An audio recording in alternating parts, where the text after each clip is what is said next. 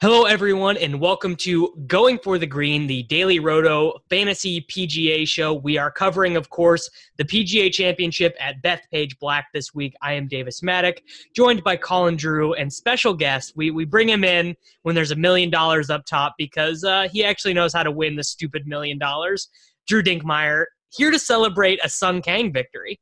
Yeah, that's really the only reason I decided to come on. My boy Sung Kang, who I invested heavily in last year's Daily Roto Internal season-long league, which I believe I finished dead last in part thanks to Sung Kang, gets on the board this year with a victory at what looks like, just based on looking at the scores last week, looks like some sort of collegiate golf course that they were playing on. It was a muni course basically. Scramble. It was just like these guys just went out there. There was not a single tree on the course. I think, Colin, maybe the weather picked up in the afternoon on Saturday and Friday, but these guys destroyed this course.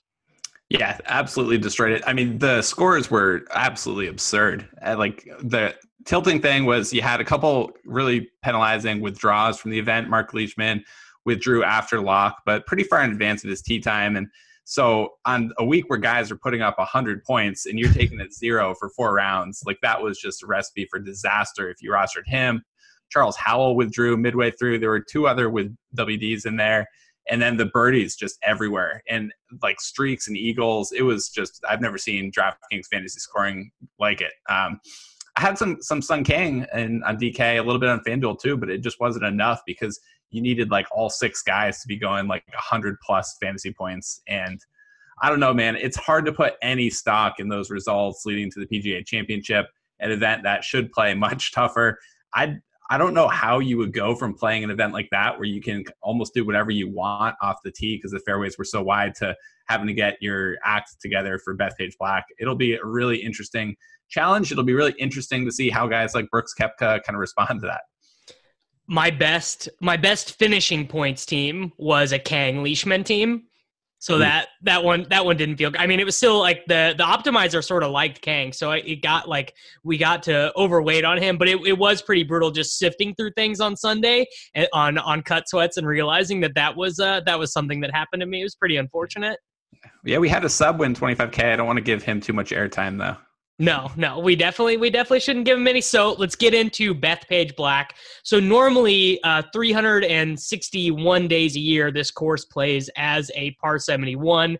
When they bring the PGA Tour pros, they shift it to a par 70. They make what is a very difficult par 5 already. They turn it into a par 4. Some quotes from the superintendent at the course. He said basically, I would be picking guys who are accurate over guys who are long off the tee. I believe his name is Andy Wilson. We have some people on the ground at Bethpage Black reporting on the rough in Subslack, Drewby. Yeah, it's good stuff. It's a fun event. Like you said, shortened it to par 70 or shortened the par. They didn't shorten the distance, so still almost 7,500 yards long. And that would make it one of the 5 longest courses on tour that they're going to play in terms of par adjusted distance. Kind of profiles like Torrey Pines South as far as the length and the setup and the distance if you're trying to look for a course that maybe you're more familiar with. They have played a few different PGA events at this course over the years, hosted the U.S. Open in 2002 and 2009, and hosted the Barclays/Northern Trust Open in 2012 and 2016. Both of those events do have strokes gained data, so we do have a little bit to work with beyond just gazing at the leaderboards to try to figure out what type of player profiles well for this course. Are you looking at accuracy or distance this week, Drew? Which thing do you think, hearing that this course is that long, but that the rough is that penal, what do you think you would actually prioritize? Because if you listen to any content this week, this is going to be the number one thing discussed. So we're not going to be left out of that conversation. Yeah, I think just looking at the scorecard alone, the distance really does jump out at you. Torrey Pines South is an interesting comparison, both in terms of distance and in terms of expected difficulty. And so when I think of Torrey Pines, I think distance certainly plays a role, but I think a lot of the players that do well there are players that are a little bit better ball strikers in terms of strokes gained on kind of long approach shots and what's not. So I think that's kind of where I'd be my focus on this week. And I think I'd focus a little bit more on ball strikers in strokes gained approach than I would necessarily off the tee in the Bombers. There's a lot of correlation there in general often, but I think, I'd probably look a little bit more towards, some of the guys like, Molinari, Fleetwood, some of these guys who aren't necessarily the biggest bombers, but are really strong iron players. I think that's where I'd be looking. Well, there are just a lot of guys who, and not everyone's going to hit the fairway on every hole. You're going to have to make tough shots out of the rough. And there are a lot of guys who I trust more hitting from the rough 190 yards from the hole than I do other guys. There are certain guys who, if they miss the fairway off the tee, I'm just all right, well, you got to make a 13-footer for par or this is a bogey. So that's definitely something that I'm keeping in mind when working on my player pool this week. Sure. So going through some of the leaderboards from the 4 events that we've played in the past couple decades, the 2 of those where we have strokes gained data from the past decade. So 2002, Tiger won this event over Sergio.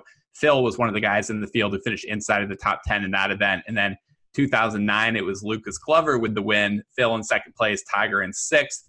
And then he had Henrik Stenson, Sergio Garcia, Rory inside the top 10. Shows the longevity those guys' games have had. And then for the Barclays and Northern Trust in 2012, Nick Watney was the winner. Snedeker was in second. DJ and Garcia were in third. Rory McIlroy actually led the field in tee to green that week, but putted terribly. And shocking. 2016, Rory was top 10 in tee to green, but putted terribly. Bubba Watson has finished inside the top 10 both of those years in strokes gained tee to green. So interesting profiles there as far as potentially tie-ins with Torrey or Riviera. And then in 2016, Patrick Reed was the winner, and he beat, powerhouses like Sean O'Hare, Emiliano Grillo. So I don't think it's a Bombers course. I don't think it really sets up like that. Obviously, there's only a few guys who have even played this course 3 times, but it doesn't jump out and scream Bombers to me. I would say in overall course fit, I would say I'm not going to penalize guys, obviously, who hit the ball far off the tee, but I'm probably going to give a little bit more of a penalty to guys who are not accurate. I still think Bombers profile well here because in general, Bombers are the best golfers because they have the easier second shots. But guys who are just legitimately wild, I'm probably going to penalize a little bit when I go through and do my player pool. When I say, when people talk about Bombers, obviously if you can hit the ball insanely far and accurate, like Jon Rahm, Rory. Yeah, you're just one of the best players in the world. Guys like JB Holmes, I'm not rushing out to roster. Yeah, we're talking about Keith Mitchell, JB Holmes, style guys who have a lot of holes in their game, but still push it. I mean, obviously I'm going to be playing Killer Keith, but JB Holmes would be a guy I'm not rushing to get in. Yeah. Did you have any course history notes before we get into the player pool?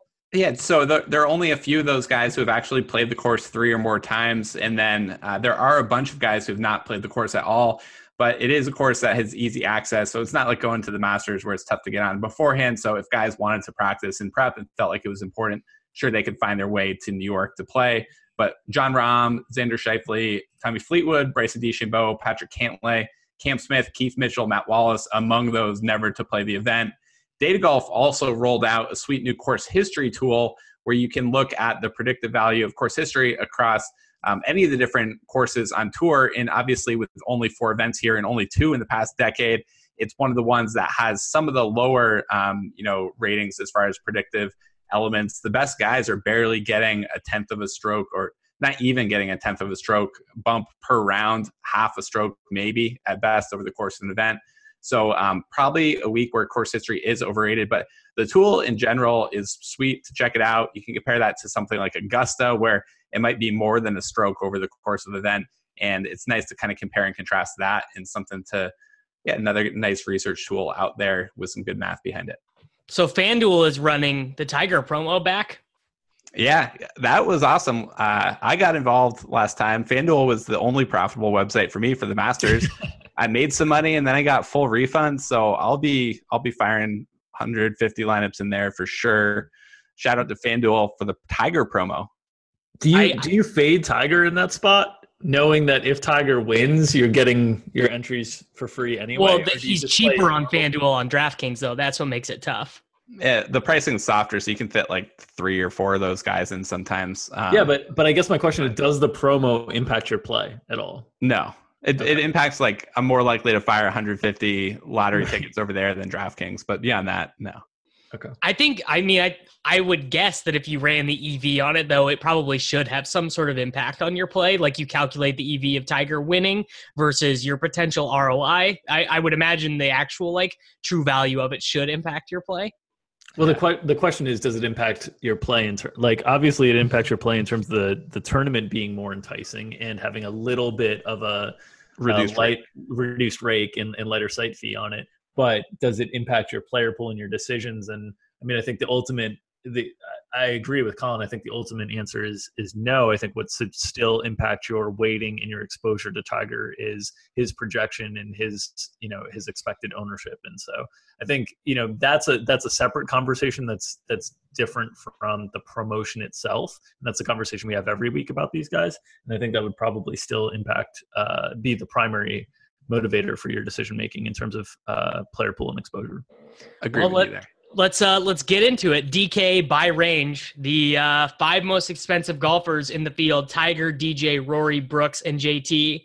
And just looking at Tiger being the most expensive guy, but being, I don't know, what do you think Tiger is right now? Probably the 8th best golfer in the world, something like that. I can't really imagine a scenario where I am playing Tiger Woods at 20% ownership in DraftKings.com contests. I think Tiger's like fringe top 5 for me. It just depends. I think he'd be top 5 for me. It kind of depends how much stock he put into JT's injury and if he's healthy or not. If they're healthy for JT, but it doesn't seem like that's the case. I agree. It's an overpriced situation for me on DraftKings. I felt like it was that way for the Masters. Still felt like it was the good play. But FanDuel pricing is a little softer. He's a little bit more affordable there. I think in MME he gets into the conversation. I don't think Tiger is going to be heavily owned. He definitely will be heavily. You don't think Tiger Woods, after winning at the Masters, is going to be heavily owned? I mean, people told me that Tiger Woods was going to be heavily owned at the Masters, and it just didn't come to fruition. I think it's a different pool of fantasy player these days than it might have been 2 years ago. Man, I don't know, because even the data nerds who play PGA DFS like want to believe in Tiger too. Like that's another part of it. Is after seeing him win, I think even some of like the data skeptics have to be turned into it now. Yeah, I don't know. It'll be interesting to see, but my guess would, first of all, it's just hard in general for a guy who's that expensive to get, too much ownership. And then I think that people in general are not going to be as high on Tiger as they would have a Rory. I think people prefer, even the fanboys prefer Rory over Tiger. I also think that this is like a very sort of bad course fit for Tiger. He's not super accurate or super long off the tee anymore. He's gaining a ton of his strokes on approach, but I feel like if 40-something-year-old Tiger hitting out of like deep rough, I just feel like it's not going to be like overall super great for him. I think DJ and Rory are like much better course fits. The thing that I'd say about Tiger is I often think Tiger is better suited, and he has commented on this, that he feels more comfortable on courses where par is a good score. Yeah, that's a good point. I mean, the challenge is I don't know if that has played out in actuality, because some of the tougher courses, I know at the U.S. Open last year, he kind of had a tough go of it. And I feel like he's been a little bit more prone to the big numbers in this iteration of Tiger Woods than we've seen in the past. And obviously he's not the player that was as dominant as he was in his peak years, but I'm interested to see how that kind of plays out for some of these top players, because I think a lot of people tend to think of, Tiger, maybe DJ as guys who are maybe better in kind of more modest scoring conditions, and then guys like Justin Thomas and, Jon Rahm as guys that are, maybe more pedal to the metal type players. Colin, do you have any feel on how scoring environment would impact your distribution of players at the top? I think the big thing for me, the scoring environment, and especially coming off last week, it was so obvious with all the birdies out there that the finishing points, they mattered because those guys were making birdies a bunch too, but the DraftKings scoring elements mattered so much last week. So you could have guys who were in 30th who were easily outscoring guys who were in like 15th just because they connected streaks and things like that. They removed one of the par fives, and it was the par five that was eagle friendly. So there aren't that many eagles to be had. There aren't going to, if we're going to trust like the Northern Trust FedEx Cup playoff type formats have been played here. So that to me means that the finishing points matter more. And if it's a difficult scoring environment, that bumps that even more a bit. So I think that's more where I think about how the difficulty impacts things and, choosing between two guys that project similarly. Well, I mean, I think really the biggest question that anyone has to answer if they're planning on doing a lot of MME is sort of what to do with Koepka, because Koepka is he's sort of tied amongst the betting favorites. Right now, the markets have all five of the guys at the top at like 10-1 to 12-1, and Brooks is in there despite the, just pure strokes gained, even field adjusted strokes gained data has him in another tier. And I mean, I tend to be more the pro Brooks Koepka view, where I think that, I do think I totally buy like the big game hunter thing with him. I really do. Like, I think his game is really well suited to the major championships. And I think that his game is always on for these things. And I don't care if that's an anti-data take. I'm going to stand by it. I was looking for the big Kang hunter on Sunday and he couldn't come home. I mean, how much does he care about the Byron Nelson? Like, and it's not like Brooks played bad. He played well all 4 days. And sometimes you just can't match a Kang 61. Yeah, I definitely like Brooks a tiny bit more than the projections as well. Maybe not enough to get him up there. Like, I'd rather get up to Rory for 500, get up to DJ. Those are the two easy plays for me to try to fit in this week. Koepka's a little harder to kind of wrestle with. I don't think the ownership, it's early in the week, we don't have ownership projections out, but at the Masters and the Millie Maker, things got very distributed as far as the ownership above 8,500.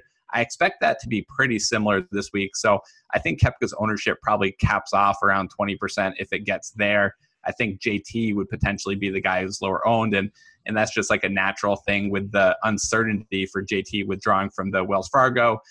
Hasn't looked quite like himself since the wrist injury at Honda, but he still was able to crack the top 15 at the Masters. It's not going to be enough at 10.1K top 15, but it's not like his results have been egregious. I don't know. I think he'll be the lower owned of the five guys here. My hottest take, I guess, would be that I think that I will almost certainly be underweight on Justin Rose. Like, I'm not going to X him or anything, but I feel like I think I feel better about playing Molinari on a place where par is a good score. And I like you mentioned, I think we both like Brooks a little bit more than the projections, and that's just going to naturally lead to less Justin Rose. That is definitely a hot take. I'll say this. Out of everyone over $9,000, I expect Molinari to be the lowest owned by like a good bit. I think I feel pretty confident about that. That makes sense for the Millie Maker, especially. I can see that. I prefer Rose pretty strongly between the two of them. I know the Masters was extremely disappointing. He did rebound at Wells Fargo. A lot of that was carried by the putter, but he was still gaining strokes off the tee and approached that event. Well, this is a lesson I learned from Drew Dinkmeyers, that people just have such a visceral reaction to remembering Molinari duff those shots into the water on Sunday. But if you told them at the start of the tournament, Molinari's going to finish fifth and he's going to outproduce his salary, and you didn't even watch any of it, you'd be like, oh, that's a good result for him. But like stuff like that sort of hangs with people. And data golf is not super high on Molinari. Like, our projections are not super high on Molinari. So I would assume a lot of other strokes gained models wouldn't be either. Yeah. So Drew, if Brooks is the big game hunter, what does that make Jon Rahm down here? Big game tilter. Yeah, I think Jon Rahm is the guy that you want to invest in, because he's the guy that hasn't been winning, but has been constantly finishing in the top 15 and top 20 and just piling up good result after good result after good result, but nothing high end enough that people feel really tied to it. And I think his price tag, you could argue his price tag should be closer to the Brooks Koepka range, the Justin Thomas range, and you're getting a heavy discount there. So I think Rahm is a guy to invest in. I think it'll be interesting to see how the narratives build around Rahm with difficult courses, because I know that's something that that's a big narrative. Is that Rahm's going to tilt it off if it's hard? That comes up in our Slack chat quite a bit. But I mean, the dude has posted really, really consistent results of late. He's eventually going to break through and win a couple majors, and I see no reason that he couldn't contend in this one. So I think the price discount for him is really, really intriguing. I think he'd be one of my primary targets in that 9,000 and above range. It's sort of normally I have like very hard stances about wanting to fade guys who are expensive, because that's just like what I do. But the only guys I don't have a ton of interest in playing here are Rose, Fowler, and Day, but I like Fleetwood a lot. I like Xander a lot. I like Rahm a lot. I like Molinari more than the market probably. So like, it's just sort of interesting. I don't know. Maybe I won't end up with a ton of Rory or DJ if that's sort of the way the projections end up leading my lineups. Yeah, it's definitely a stacked range. You can try to poke holes in anybody, really, but I think there's interesting elements, like you mentioned, to all those guys. They're close enough. I agree with Drew. Rahm leaps out as a really strong play. The other guys are all pretty close as far as outright projections to me, within a few percent of top 20 odds. I can let ownership kind of dictate some of that stuff. I would also say if you feel like there's compelling course fit elements, maybe that's a range where there are some guys who at least are a little bit bipolar on course fit stuff. Jon Rahm, obviously very heavy off the tee as far as how he gains his approach. Seems like he should be able to do that this week, but if that doesn't come through, then that's going to play out differently than someone like Jason Day, who is very reliant on world-class short game. I think, well, here, everyone get ready. Take your notes. This is where the Matic mush comes. Xander Schauffele wins the 2019 PGA Championship, and I can't make a claim as bold as I did last week of trying to go 2x the field on guys, but I will, like, Xander is going to get a boost from me in the Daily Roto Optimizer, at least at least plus 2 or 3. I really like him this weekend. Sort of like Rahm, like just investing in guys you think have the game to win a major championship. I really feel that about Xander, and I feel like this course is a pretty good fit for him overall. I like it. I mean, it's a firm take. It's not too egregious. I do like one of the things I like about Xander is just the ability to gain strokes kind of everywhere. Yeah. Yeah. All right. So this is really messing with my head though. Bryson DeChambeau, 5 tournament wins over the last 20 months on the PGA, or on, I guess he won a Euro Tour event too. So in the world, Bryson DeChambeau is priced at $8,900, less expensive than Jason Day, $100 more than Tony Finau. Someone's got to like talk me down from going like mega scientist overweight on Bryson. Drew, please try and talk me off this ledge. He's 8,900. I'm not going to talk you off or on the ledge. I just want to know where you are by the time lock rolls around. Like, send out the bat signal on if you're all in on Bryson, because we know how that worked last time. He's not getting the lock button, but he could be at like 45%. Honestly, when it was he was going to be able to calculate altitude better than everybody else because of his math background. And then he was one of the worst plays at the entire WGC. Yeah, so T68. Turns out he's still going to be an athlete. So while he didn't fill out the pen and paper test very well, if you are all in again, I need to know. I do think the price tag is interesting given the high-end finishes we've seen from Bryson, but the form has been, kind of meh. He hasn't really had many top 10s, top 15s of late. And as a result, I think the price is pretty fair. I don't think it's, super, super discounted. I do think from a tournament perspective, and I primarily play GPPs at this point, he's the type of guy that has shown the really, really high-end ceiling in terms of competing for wins. So I think from a GPP perspective, we'll see where ownership comes in. And if that recent kind of string of meh performances keeps it down, I will be very, very interested. Unless you have 100%, then I will be all off. All off? Well, here's the thing. Is he's right next to Finau, who's the mega chalk. Yeah, I agree. Mega chalk, like the price seemed at least fair on Finau, whereas in the past it's felt like you're getting a big discount. But I agree. I think that there are more attractive names just above that people can go to, and then you got Finau there dropping down to 8,500 to lock in Hideki Matsuyama in that tee to green game. Definitely going to be a really popular thing this week, and then the 8K range in general too. So I agree. Early would guess maybe 10% ownership for Bryson, 10 to 15%, and that's gonna be some of these guys. Yeah. Just let me know your plan, Davis, because I want the opposite. Oh God, Bryson at 10% is like very close to me just pressing the lock button and walking away and coming back on Sunday. That's probably the bottom, but 10 to 13, yeah. I mean, no one's gonna play Spieth. Like, I just wish they'd price Spieth at like 7,300 to make it just to test people. Yeah. Oh yeah. Oh, I do not want that test. So I'm very happy to have Jordan Spieth at these price ranges. No, I mean you price him with Martin Keimer at 6,900, and I still think you have a choice. That's how bad his game has been. I also think Kuchar at 8,700 is gonna get Kuchar always he always gets owned.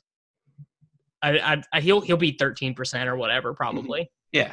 Yeah, like the way the pricing shook out at the Masters, obviously smaller field, so the guys will be lower owned just by default of that, but it'll be pretty distributed. You're not going to get any guys other than Spieth, perhaps at 5% ownership. Maybe Patrick Reed slips down there, but you're also not going to see guys at 30%. I don't think there's a mispricing that egregious. Cantlay 8,200, locked 35% of my player pool, probably just snap because he's Patrick Cantlay and he's 8,200. And I mean, Cantlay will fit in the balanced contrarian and in the top heavy lineups at that price tag. So feel pretty good about being in on Cantlay. He's the guy that stands out to me as the one guy that could consume quite a bit of ownership there, because that like 8,000 to 8,400 range is always one that, as you mentioned, Davis, can fit a lot of different build types. And as a result, I think ownership floods there a little bit. And then I think he's the best play of that group. And I think he's coming off of fairly rewarding finishes in big spots. You know, the Masters run over the weekend was incredible, whether you played him in, week-long golf or whether you were playing him in showdown weekend golf. I mean, he ran up the scoreboard at the Masters and has, 2 top 10s in his last 2 times out. So I think Cantlay is going to be the most popular guy in the 8,000 range, which, is something that we'll have to deal with, because the data golf guys have always loved Cantlay. I've always viewed him as an underrated player, kind of in the same ways that Paul Casey was for about a year and a half. And so I think he's going to be projected as a great value, and I think he's going to be one of the higher owned guys of this tier.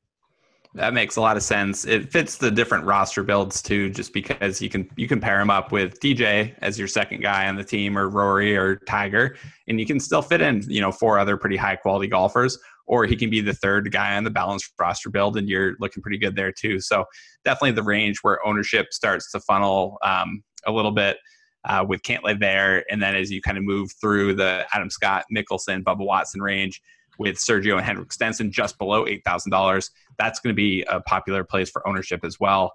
I honestly, I got to say, seeing Bubba inside, I'm in on this take.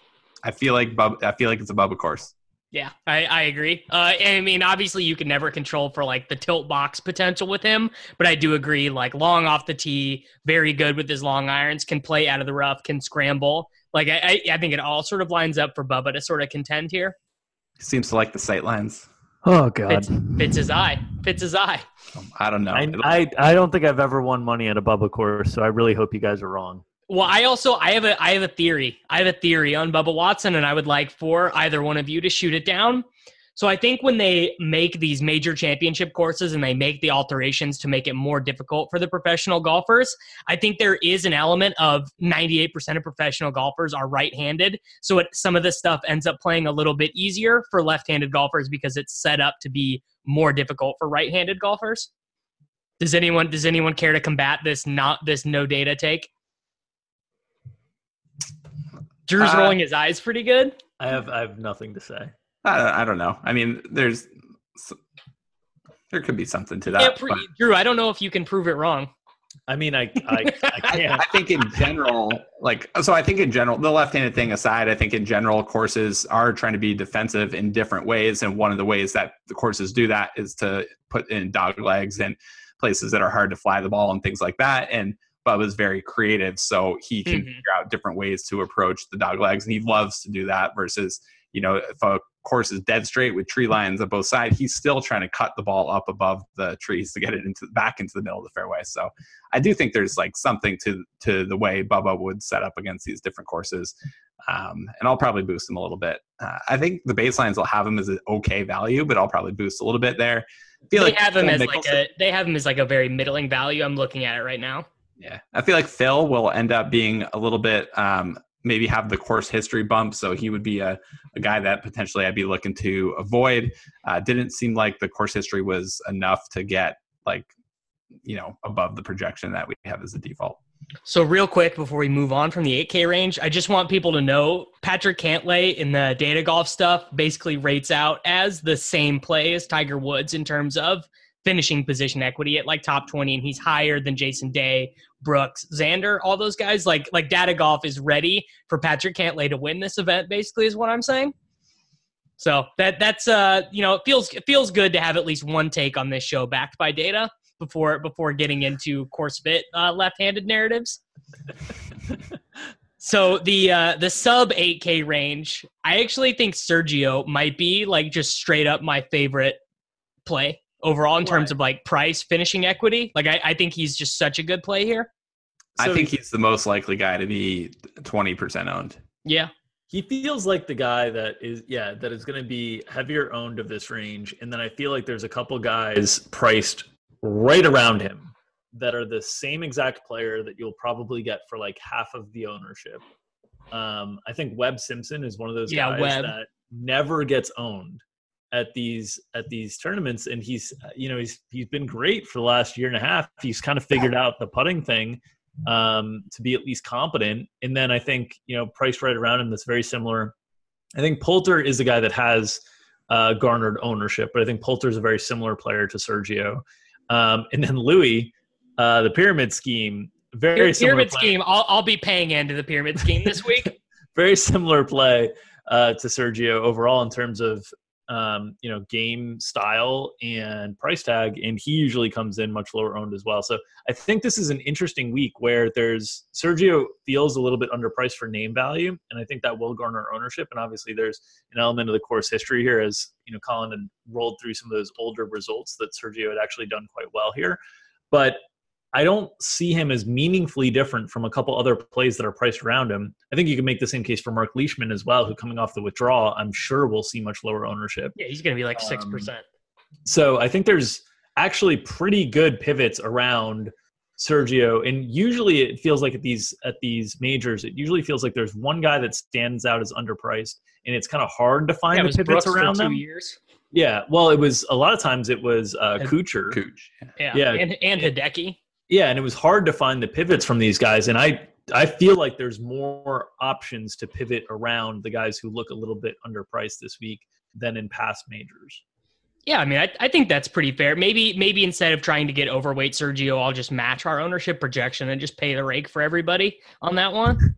Yeah, I've kind of talked about it a couple times, but instead of taking huge stands, some of these times I've just been balancing the ownership of the roster. So I try to avoid playing too much like Cantlay and Sergio together, or if I'm going to play Sergio, then pair him up with some of the contrarian options above, like a Molinari type, and then kind of lean on some of those pivots, like you mentioned, whether it's going up to Bubba or down to Stenson or Gary Woodland as for like the more popular builds that are starting out up top. So I agree with what you're saying. I think the Sergio jumped out as a potential ownership funnel. Ian Poulter was another guy that always seems to get steamed in ownership, and Cooch is $1,000 more. So it feels like Poulter is one of those names that people will potentially look to click in.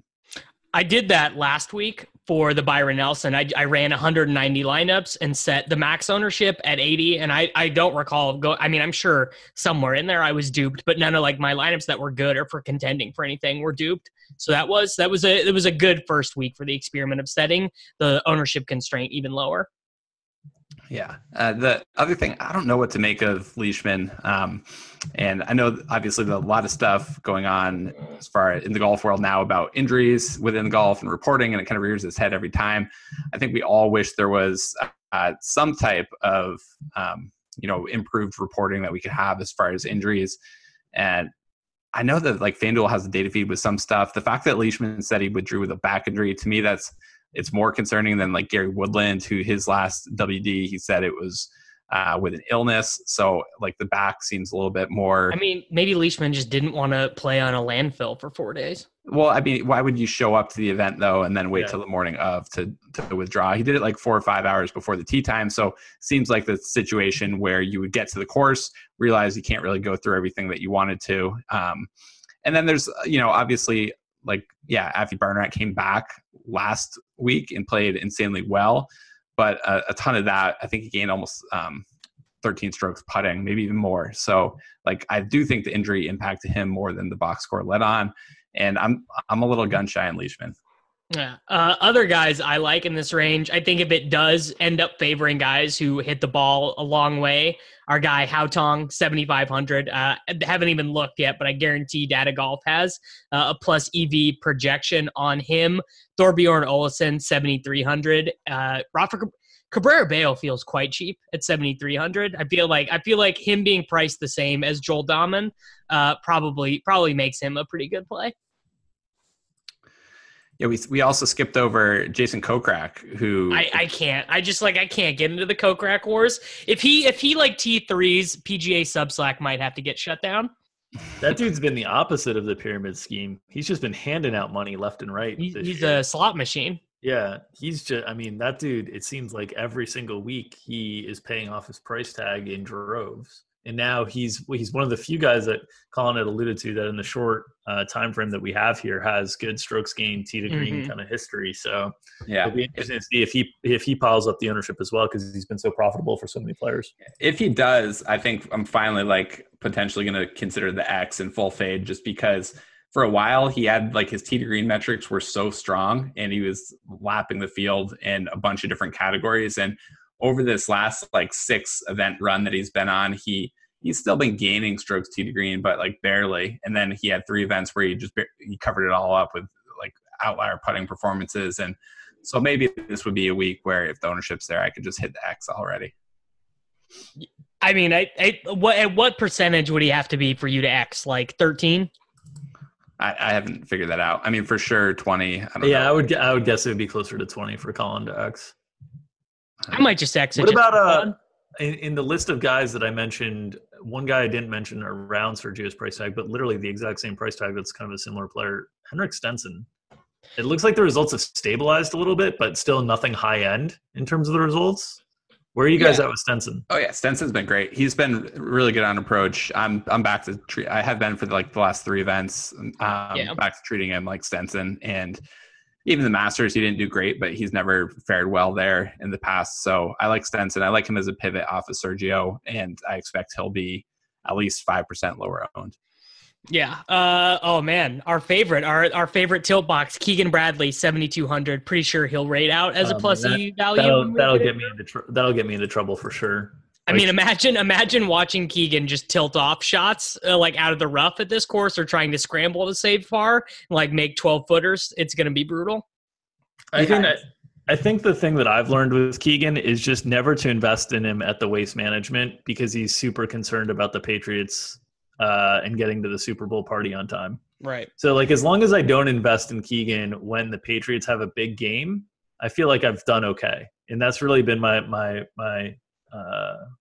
with Keegan. Well, they can't. I mean, you might run. Is he just all Boston sports? Yes. So now that's true. Now so the Bruins are in. I got to look at the Bruins playoff schedule now to evaluate. Well, they would probably have their game 3 or game 4 on Sunday, right, Colin? Can't play Keegs. We've crossed Keegs off based on the Boston Bruins. So hopefully they pull off the sweep and he's there. I don't know, the hockey games being at night, I think it's a little bit different there than Super Bowl and TV12. So Keegan didn't play hockey at the high school by me growing up. He did play golf. So there we go. I think Keegan's fine to play. I think he's a good value. It'll kind of come down to this is a range where I think the course fit comes interesting a little bit. He's obviously elite tee to green, really struggles with a short green. Some of the other guys down here are the opposite of that. Matthew Fitzpatrick, one of the guys that stands out to me. If you're looking for somebody who, definitely not the longest player, but somebody with a world-class short game at 7,100 that can make pars, that's a guy like Matthew Fitzpatrick that I like. There are some guys down here who I really like and who I think, if things sort of break right for them, can contend. Benny Ann, Vegas, Beauregard, the Danish Wonder. I think all of these guys are like pretty strong plays. Thomas Peters will probably be in my player pool. Once you get below 7,000, though, overall it's kind of tough to find guys who are like eminently playable down there. Yeah, definitely for a major, it felt, I don't know if it's stronger pricing because it doesn't seem like that's necessarily the case, but it did feel like the lack of field depth a little bit. which I think in general will be another thing that leads to Tiger not carrying a lot of ownership this week. I think the balanced roster build is the most comfortable way to go, given the way that the cheaper end is pricing, and that makes it really hard to pay up for those premium guys, despite the fact that the finish position is going to matter a lot this week. One of the guys I really liked as a value play before he pulled out of the last week's tournament was Charles Howell III with the hip injury. So got to pay attention to news and see if he's going to tee it up this week. But he rates as a good value for us, but I'm not sure I can fully embrace it with off the WD. Yeah, I mean, I think that's fair. I will say this: I'm done with Luke List. Did you guys know that Luke List was 34? This just got presented to me as new information this week in Slack. I had no idea. I assumed he was like 25.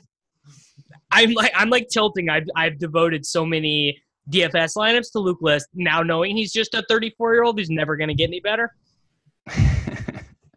Yeah, I knew he was not 22, but I don't think I realized he was in his mid-30s. But you don't need him to do too much this week. Make the cut, finish inside the top 30. That will probably be good enough at 6,800. There's not a lot of trustworthy names down here. I don't think there's too many guys below 7,000 that you really feel comfortable. Is there a guy that in a single entry that you feel like really good about pulling the trigger on? I would play like Russell Knox probably in a single entry. I would feel like okay about that. Not that he's like good, but I think Russell Knox can make the cut. Maybe if you're going on the distance angle, Abraham Answer, though Abraham Answer like legit barely made the cut last week at the cow pasture they were playing in. Yeah, he was preparing for the scoring environment, practicing his pars. Yeah, he was. I don't know. A lot of guys down here who might, like the data might suggest, are playable are Euro Tour guys where the samples are super small, like Ross Fisher or whatever. What about red hot Scott Piercy? Yeah, I mean that's a crazy cheap price. You're getting the Keegan-esque tee to green and putting performances for a fraction of the price. He seems like one of the guys that would fit the barbell approach pretty well. Yeah, I think Piercy, he'll probably make my player pool almost for sure. Will Joaquin Niemann make anyone's player pool? What happened to that guy this year, man? No, yeah, Griff ruined him. Back in now. Yeah, he's got nothing left. Maybe Surrey is playable. I don't know. That's about as low as I would get. I'll keep losing money on Daniel Berger. Yeah, HV3 is 6,300. I don't know. Like these are capable. These are PGA Tour golfers. Like that. Like Harold Varner is the same price as John Daly. that is true. That's kind of crazy. I played Harold Varner some at the Wells. Like the bottom of the field is definitely more talented here. But I mean, he's a long player. I just think I don't know whether it was the local community pressure getting him to the Wells Fargo, but in an interview going into that, he kind of talked about how his game felt like out of sorts, and then he backed it up by not playing particularly well. So it's going to be hard for me to play too much Varner. That price tag is really cheap, so maybe you sprinkle him a little bit, but definitely not a core play. Yeah, I mean, I think all of that is fair. Do you guys see any bets that you really like this week? I have a couple that I actually think are pretty good. Let's hear them. Well, the first is if I'm gonna tout X to win 25-1, got to take that number. Cantlay at 45-1 on our partner FanDuel, and then Webb at 75-1 was another one that I thought was pretty good. And then obviously I'll be betting guys, deeper down the card, but would not recommend that for everyone who enjoys keeping their money in their own pocket and not giving it away. Yeah, maybe Jason Kokrak, 125-1. Potentially, you could throw it each way on him, even if you're not playing him in DFS because the ownership or whatever. It's still a really nice price per the Data Golf model. They would make him closer to 90-1. So I do think that's an interesting potential longer shot there. And then some of the other guys that is this number for Charles Howell right on FanDuel? 200. I mean, yeah. I'll bet that just because there's no way that can be the right number. I mean, dude, can barely win on tour over the course of a 20-year career. So like that narrative's tough, and then the injury and the hip injury throws like some wrench in it there. But Jimmy Walker won the PGA Championship as like bad Jimmy Walker who couldn't play. Lucas Glover won here, and if you're looking for an excuse to bet Charles Howell III, Lucas Glover winning a U.S. Open here is I'd say once again Webb Simpson 75-1. Seems like a good number for a guy who's contended consistently at high end events and won high end events. Yeah, I'll have a Webb ticket. One and done. Where are we going? Where will you guys finish? What in the seventh in the second segment? Yeah, seventh in the second segment. Used Brooks last week, so that's why we were hoping he wasn't going to get canged. But that entry is definitely still live overall. I think it's a week where probably use a top end player, and it's going to kind of depend on who you've got left available. In the entries where we're kind of going for a segment 3, then that's definitely the type of entry where I'd consider burning it on someone like Tiger Woods, who a lot of people who are up high on the leaderboard will have already used at the Masters. So there's a little bit of natural separation there if you're trying to make up ground. And then I think DJ and Rory are the two outright favorites. But I believe we've already burnt both of those during their victories earlier this year. I think this is a good Fleetwood spot if you've burnt a lot of top guys. You're not going to get a ton of PGA Tour events for that guy. He's mostly going to be in the majors and the WGCs and whatnot. So I think if you're looking a little bit more off the radar from the top end, kind of that second tier of guys, I think Fleetwood's a good name. I'm going Rory or DJ. I'm attacking third segment. I'm getting rid of everyone who I have who's any good in these next 6 events. Well, who did you have last week? Did you get off to a good start in the third segment? I thought, now I'll go figure it out. I thought I didn't. Now I don't remember who I picked last week, honestly. Like if you had the old did not submit or withdraw or miscut, you might consider. I definitely submitted last week. Disengaging from the all-in strategy. Hideki. I think that's a reasonable finish for last week's field for the other guys. Yeah. So Hideki, whatever, great. $68,000. Thanks for nothing, pal. Yeah, we're 79th overall right now, Drew. So we got to look at that. I appreciate you including the we on these things because I've had literally nothing other than saying yes to Tiger at the Masters and then giving some terrible Molinari decision when he miscut in a weather-aided, or what I thought was a weather-aided decision that the weather didn't help at all. So Davis and I are both big on DJ or Rory. Surprised Davis wasn't going to go with Xander potentially, but I guess if you're going, I believe I've already used Xander. Yeah. And then down the board we got Tommy Fleetwood from Drew.